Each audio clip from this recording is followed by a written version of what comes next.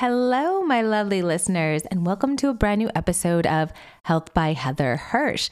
In today's episode, I want to talk about why you might be dismissed by your doctor, especially when you talk about not just menopause and perimenopause, but what to do about your labs and what to do about treatment, especially hormone therapy. That's what we're going to be talking about in today's episode. This is a huge problem. It's something that I'm going to be absolutely addressing in my book and giving you antidotes and some of the craziest things I have heard from you and my patients in the office. So if you're interested, stick around for this week's show.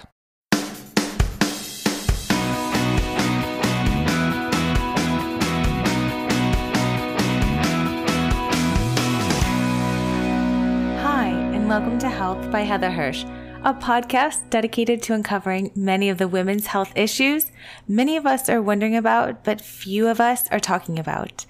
My mission is to expose the current gaps in knowledge and care on all things women's health. Enjoy. So great to be podcasting today. I love my new setup. I told you about it a couple episodes ago. I just swing this arm over and bam, here I am podcasting away. So in this episode, I wanted to talk about, why you may be dismissed by your healthcare provider when you go to them with questions or concerns about perimenopause and menopause, understanding your labs, and particularly about hormone therapy. So I told you a little about that in the teaser and the opening. So we're going to be talking all about that today. But one other thing I wanted to just kind of note is, I don't know if you follow the Elizabeth Holmes case. And quick refresher, if you don't, Elizabeth Holmes is the former CEO of Theranos. She started this company when she dropped out of Stanford and wanted to revolutionize blood testing. And her idea for her company was to get rid of phlebotomy and use finger prick blood testing instead. Anyway, as you may know, she was on trial for wire fraud, defrauding patients, and a couple other, I believe there was 12 charges that the government brought against her. And she was found guilty on 4 charges of wire fraud, not guilty on 4 charges of defrauding patients, and then 3 or 4 of the charges were dropped since the jury could not come to a unanimous conclusion. And I've been following this trial for a really long time. And I think what interested me and so many people around the world about this trial was, at the core, was really, to me, an ethics issue. And especially when dealing with information that's pertinent to patients and people. And for Silicon Valley, it's the ethics of, stretching the truth about what your company is really doing. This has really been a landmark trial. I've just been watching it so closely, and the news just broke on her guilty verdict. And I'm just sort of, interested to see sort of how this will play out as we go into the future, and thinking about how we use revolutionary medical techniques and science breakthroughs and how we portray those to patients through the media and as well as through investors, since many great ideas start as a startup.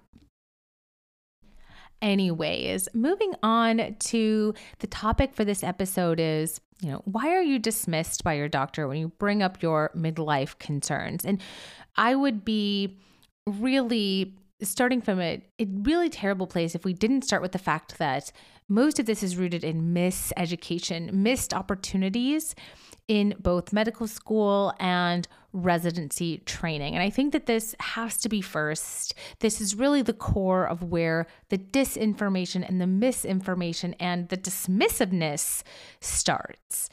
So if I take you back to just my own personal experience, what I learned in medical school about menopause and midlife, I really think nothing, nothing comes to mind. other than maybe just the definition was used and thrown around. And anyone who's not even going to medical school knows that menopause pretty much means your periods stop.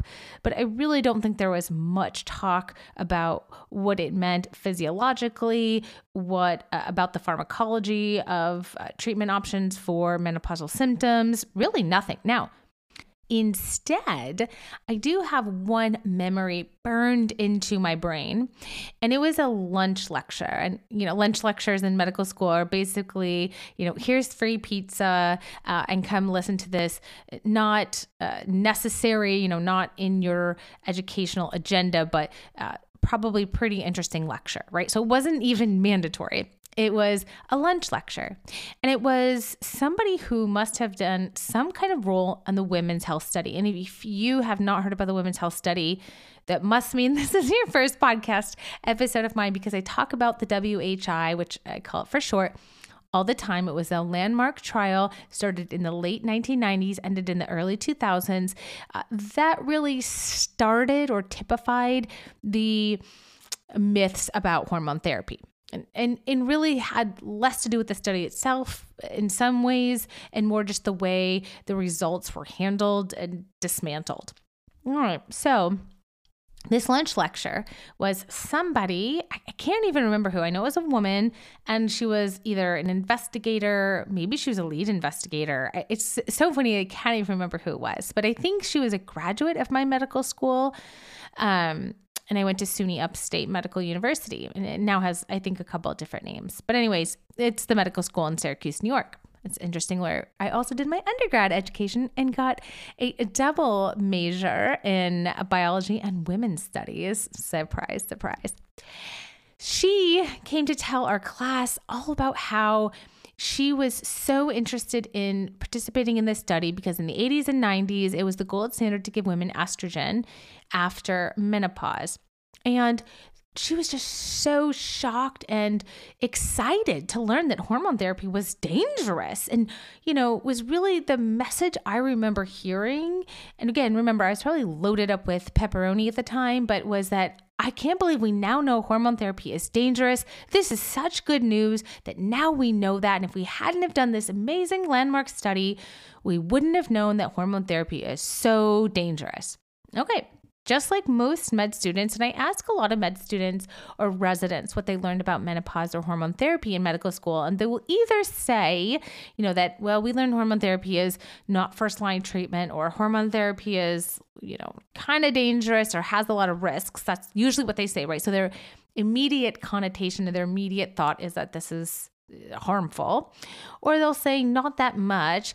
More recently, some of the internal medicine residents where I teach and where I work at the Brigham and Women's Hospital will tell me, oh, well, I've heard that hormone therapy can be okay if you're close to the age of menopause. So I wonder if they are getting some a little bit more of a broader education, which is awesome to start to think about. But, when I was in medical school, and that must have been 2007 or 2008, so not more than a few years after the initial results of the WHI were released in 2003, that was really the message, that hormone therapy is dangerous and harmful.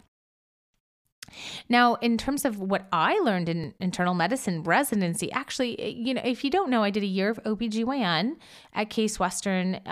And then after I realized that I didn't like surgery or staying up at night, I switched to internal medicine. So I'm board certified in internal medicine. And through that 4 years, 1 year of OB and 3 years of internal medicine, I didn't learn terribly much about menopause. I learned the mantra that most residents also learn, which is the teeniest, tiniest, eentiest, weentiest dose. If you absolutely, truly need it for menopausal symptoms, you can use hormone therapy after you've tried every single antidepressant under the sun, and you have to stop as super soon as you can. That was the message. That was the message I remember learning in my internal medicine residency. And I remember this so clearly because when I went to do my fellowship training at Cleveland Clinic, I was floored. I was floored when I started reading the literature on menopausal symptoms and the safety and efficacy of hormone therapy. Now, I don't have time to go into all of that. That isn't the point of this episode, but I have incredible podcast episodes on that. Specifically, you can scroll back to the one I did on the WHI and the safety and efficacy of hormone therapy. I've done many on those. They're sort of scattered throughout all 100 episodes that I have.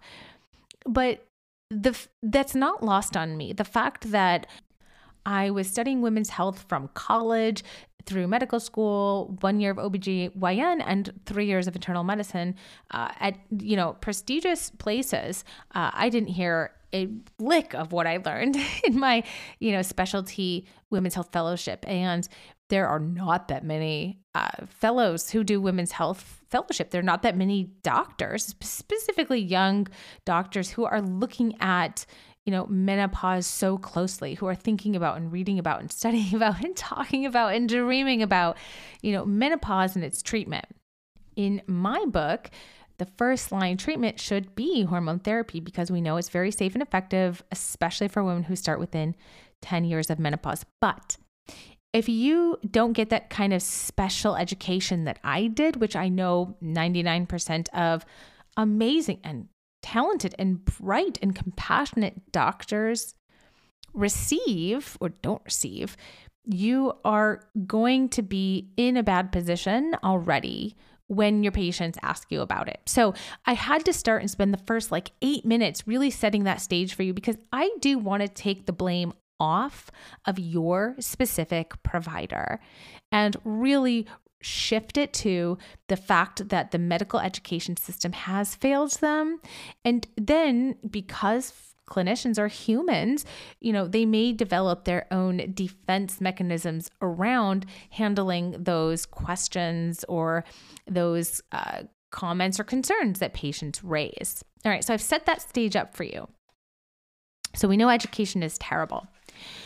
So why are they so dismissive? Well, they don't know the answers to maybe what you're asking. And I know that sounds really tough, but listen, I could certainly find myself in that seat. And I do find myself in that seat, not when it comes to menopause, but, I will get questions about things. And every once in a while I will say, I really don't think I know. I will do my best to look it up, or I will phone a friend or phone a colleague.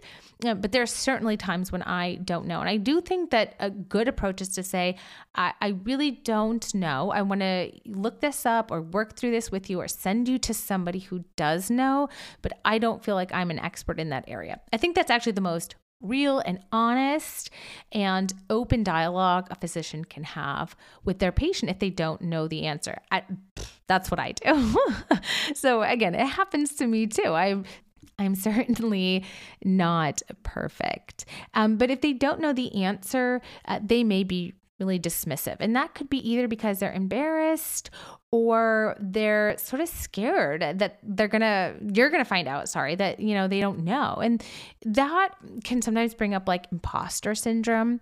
I can certainly think back embarrassingly to some examples of when I was a younger clinician, and age has little to do with it other than the fact that I think I do have a pretty good growth mindset, so I can mature enough to get to the point where I can say to my patient, I'm not sure that I know the answer to that. But I can think back a few years ago where, if I didn't know an answer to something, I might kind of get a little either defensive or deflective and maybe try to move the conversation to something that I felt more comfortable answering. I can't think of an example right off the top of my head, but certainly I feel as though I've probably been in that situation. And so one of the things a clinician may do if they don't know the answer, and again, I really saying this from experience, is deflect or dismiss. This is where those dismissive comments come in, such as, oh, well, we all go through menopause. Well, there's really nothing you can do. There's no treatments for menopause. Menopause is natural, so you don't really need to treat it. Or my least favorite, well, you're going to have to suffer through these symptoms anyways. So if we start you on treatment, it's just going to be awful when we take you off. Or another one I really dislike, well, you can only be on treatment for so long or so many years. And so, why bother? I have heard everything.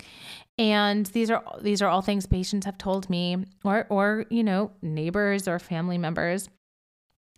And again, I think these could be rooted in not really knowing the answers, because of course, to all of those, I can certainly have a rebuttal, right? We know that hormone therapy is safe. We know that it's effective. We know that there's no longer a time limit to hormone therapy, correcting the statement that I learned in my residency at Case Western, this idea that the teeniest, tiniest, eetsiest, species dose for as short as humanly possible, that's not really true. In fact, NAMS, the North American Menopause Society, and ACOG, the American College of OBGYN, both say that there's no longer any specific time limit, and guidelines say to use the lowest effective dose, but the lowest effective dose that works, not the lowest effective dose that doesn't actually work for you. So all of those dismissive statements, kind of trying to just move the conversation along, probably has to do with the fact that your clinician doesn't know the answers, or definitely hasn't had re-education since learning things, be it at this point almost 20 years ago. Little plug here. If you want help talking to your doctor about hormone therapy and you feel confused or you feel stuck, or you're dealing with a clinician who is potentially undereducated and you want help, consider the Reclaiming Menopause Masterclass. That's where you get to work with me, and I help support you and walk you through getting exactly what you need from your provider, exactly where you are. If coming to see me in Boston is a little bit of a trip, the Reclaiming Menopause Masterclass is such an excellent opportunity to work with me at home and at your own pace. And if you want more information, there's going to be a link in the description below this podcast. So what's another reason that you may sort of be dismissed? Well, your clinician may be afraid that you know more than they do. And again, the same sort of defense mechanisms are going to come to play that may make them a little fearful, because they may not be able to continue to engage in that conversation with you. And again, the fear is, just as you would be afraid to be found out that you didn't know something when you were supposed to, and so they may try to scare you.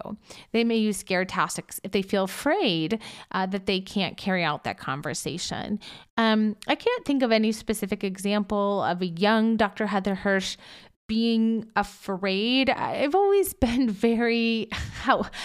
actually, I think, embraced the fact that people know more than me, and listening to them just helps me learn. And so I can't really think of a time where I responded to somebody with like a fear-based tactic, but I can certainly see that happening, because a lot of clinicians have told my patients fear-based responses such as, well, hormone therapy is going to give you breast cancer. Well, you can't use that because your mother had a heart attack. Don't you have strokes in your family? You can't use hormone therapy. You have high blood pressure, so you're not a candidate for hormone therapy. All of those that I just rattled off are all incorrect. And there's more and more and more and more that fall along that line of your clinician kind of just trying to scare you. This may also bleed into the next point about why you may get dismissed, is that some providers have deep-rooted biases against hormone therapy. And you know what it goes back to? That lunch lecture. Because they all probably had some version of that lunch lecture that I had in 2007 or 2008, where they were sat down and told, well, isn't this incredible that we know that hormone therapy is so dangerous now? And now you know that. Oh my goodness, thank goodness for randomized controlled trials. If we hadn't have done this randomized controlled trial, we would have no idea that hormone therapy increased the risks of heart attacks and strokes and breast cancer. And so they all remember that lunch lecture. Now, 20 years have passed, and there have sort of been tricklings or, people starting to speak up or ask questions or think about hormone therapy again. And as someone who lives in this world, really deeply in this world, and I give talks all the time, I do think people are starting to see the pendulum swinging back again, especially like those interns and young residents at my hospital. They'll say, well, isn't it true that you can use hormone therapy if you're close to menopause and you're pretty healthy? Aha. They're getting a little bit closer. There's definitely, the pendulum is swinging. That's kind of what we're seeing. But if you're not receptive to that message, if you don't want to learn about menopause, if you don't want to learn about hormone therapy, if you don't have any interest in prescribing hormone therapy, if you're so busy doing, asthma and high blood pressure and vaccination statuses and prior authorizations and all the things that doctors have to do, because trust me, again, you got to remember, my thesis here is that it's the medical education that is the root of all this. But if you're inundated with all of that, you still may have a deep-rooted bias that you just, you can't see. And you may not have the time, the energy, the money, the interest, or the resources to work through it. So how would you work through a bias around hormone therapy? Well, I'm not sure I know the answers to everything, yet I'm the one who poses the questions to myself and in this room by myself, and then I'm left to answer them. But I think that, actually just picking up a few journal articles and reading through them would be really enough to help you see that, help you undo those biases. And I think a great response for someone may be, well, I'm not sure what to do in this situation, but I do, know that there is now more of a thought process behind the safety of hormone therapy for younger women who are healthy. I'm going to send you to somebody who can help you. I think that's actually a big step forward if that's the first step that we take. And so, a lot of universities, private practices are seeking out more CME or continuing medical education on menopause management and hormone therapy. Now, just a side note, really, it doesn't have to only be hormone therapy. It's just that is the area where most clinicians have the biggest gap in education. So whenever I give presentations, I probably spend 80% of the time talking about hormone therapy because they do know the antidepressants to prescribe that are used off-label to help symptoms. So that's why I really tie these in very closely.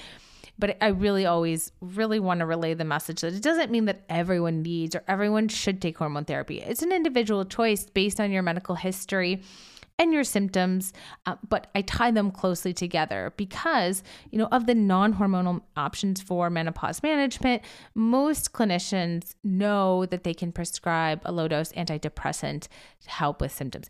Now, that's a whole nother reason you might feel dismissed, is that you go to your doctor and your doctor gives you an antidepressant. And for many people, that is very, very triggering.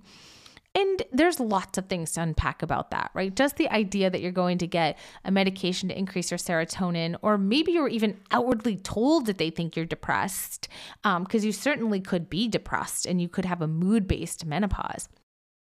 But then to go home and get an antidepressant, especially if you were thinking about or you wanted to have a conversation on hormone therapy, didn't quite go that way, that's another reason that so many women feel so utterly dismissed by their clinicians.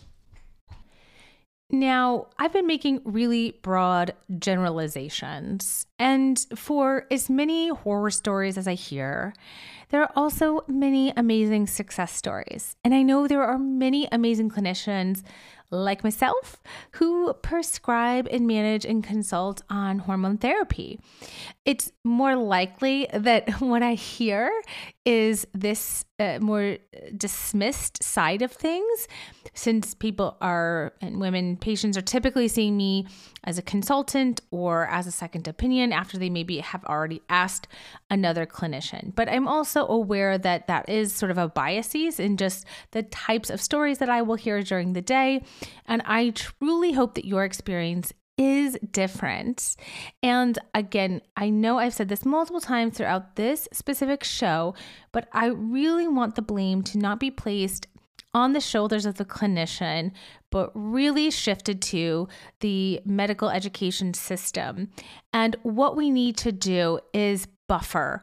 We need to expand, and we need to impose a sense of urgency that the the powers that be who decide what medical students and residents learn includes much more information about menopause and its intersection with chronic diseases and aging and how it can be treated. Not just non-hormonal therapy, but hormone therapy and the evidence-based reasons behind using it and its safety. So that's what I'm all about. If you don't already know, I'm also creating a CME course this year through Harvard Medical School on how to prescribe and manage hormone therapy. And I swear this is like a natural plug. I actually wasn't even thinking about putting this here. If you are a clinician and you are interested in getting on my email list just to receive updates about when that's going to be available, feel free to follow me over on Instagram at hormone.health.doc and just send me a DM that you listen to the show, and thank you, and that you would love to be notified for when the course is available. I'm going to be making it available for MDs, DOs, NPs, and hopefully PAs and pharmacists, essentially those folks who prescribe. So I'm really excited, and I will keep you updated on how that process is going. Next week, I am going to have my friend and guest on the show, Missy Gallo. She is a doctor of physical therapy. She's been on the show before. It's been a long time since I've had her back on, and I cannot wait. We are going to be podcasting later this week, so I imagine her episode will be up next week. Thank you guys so much for listening in. I appreciate your reviews and your stars and comments on the show. I will see you guys next week for a brand new episode. Till then, bye everyone. Thank you for spending your time with me. If you love the show, please go ahead and give it a star or review. I thank you in advance.